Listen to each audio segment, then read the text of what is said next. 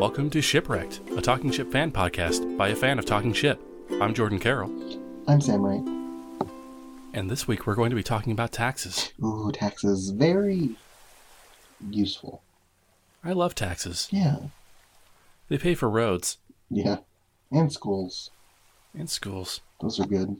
They pay for road school, though. Road school. Is it like driving school? Yes. Okay. What kind of tax tips do you have? Tax tips? Yeah. For doing your taxes. Well, if you're really, really, really constipated, I hear you can take a taxative.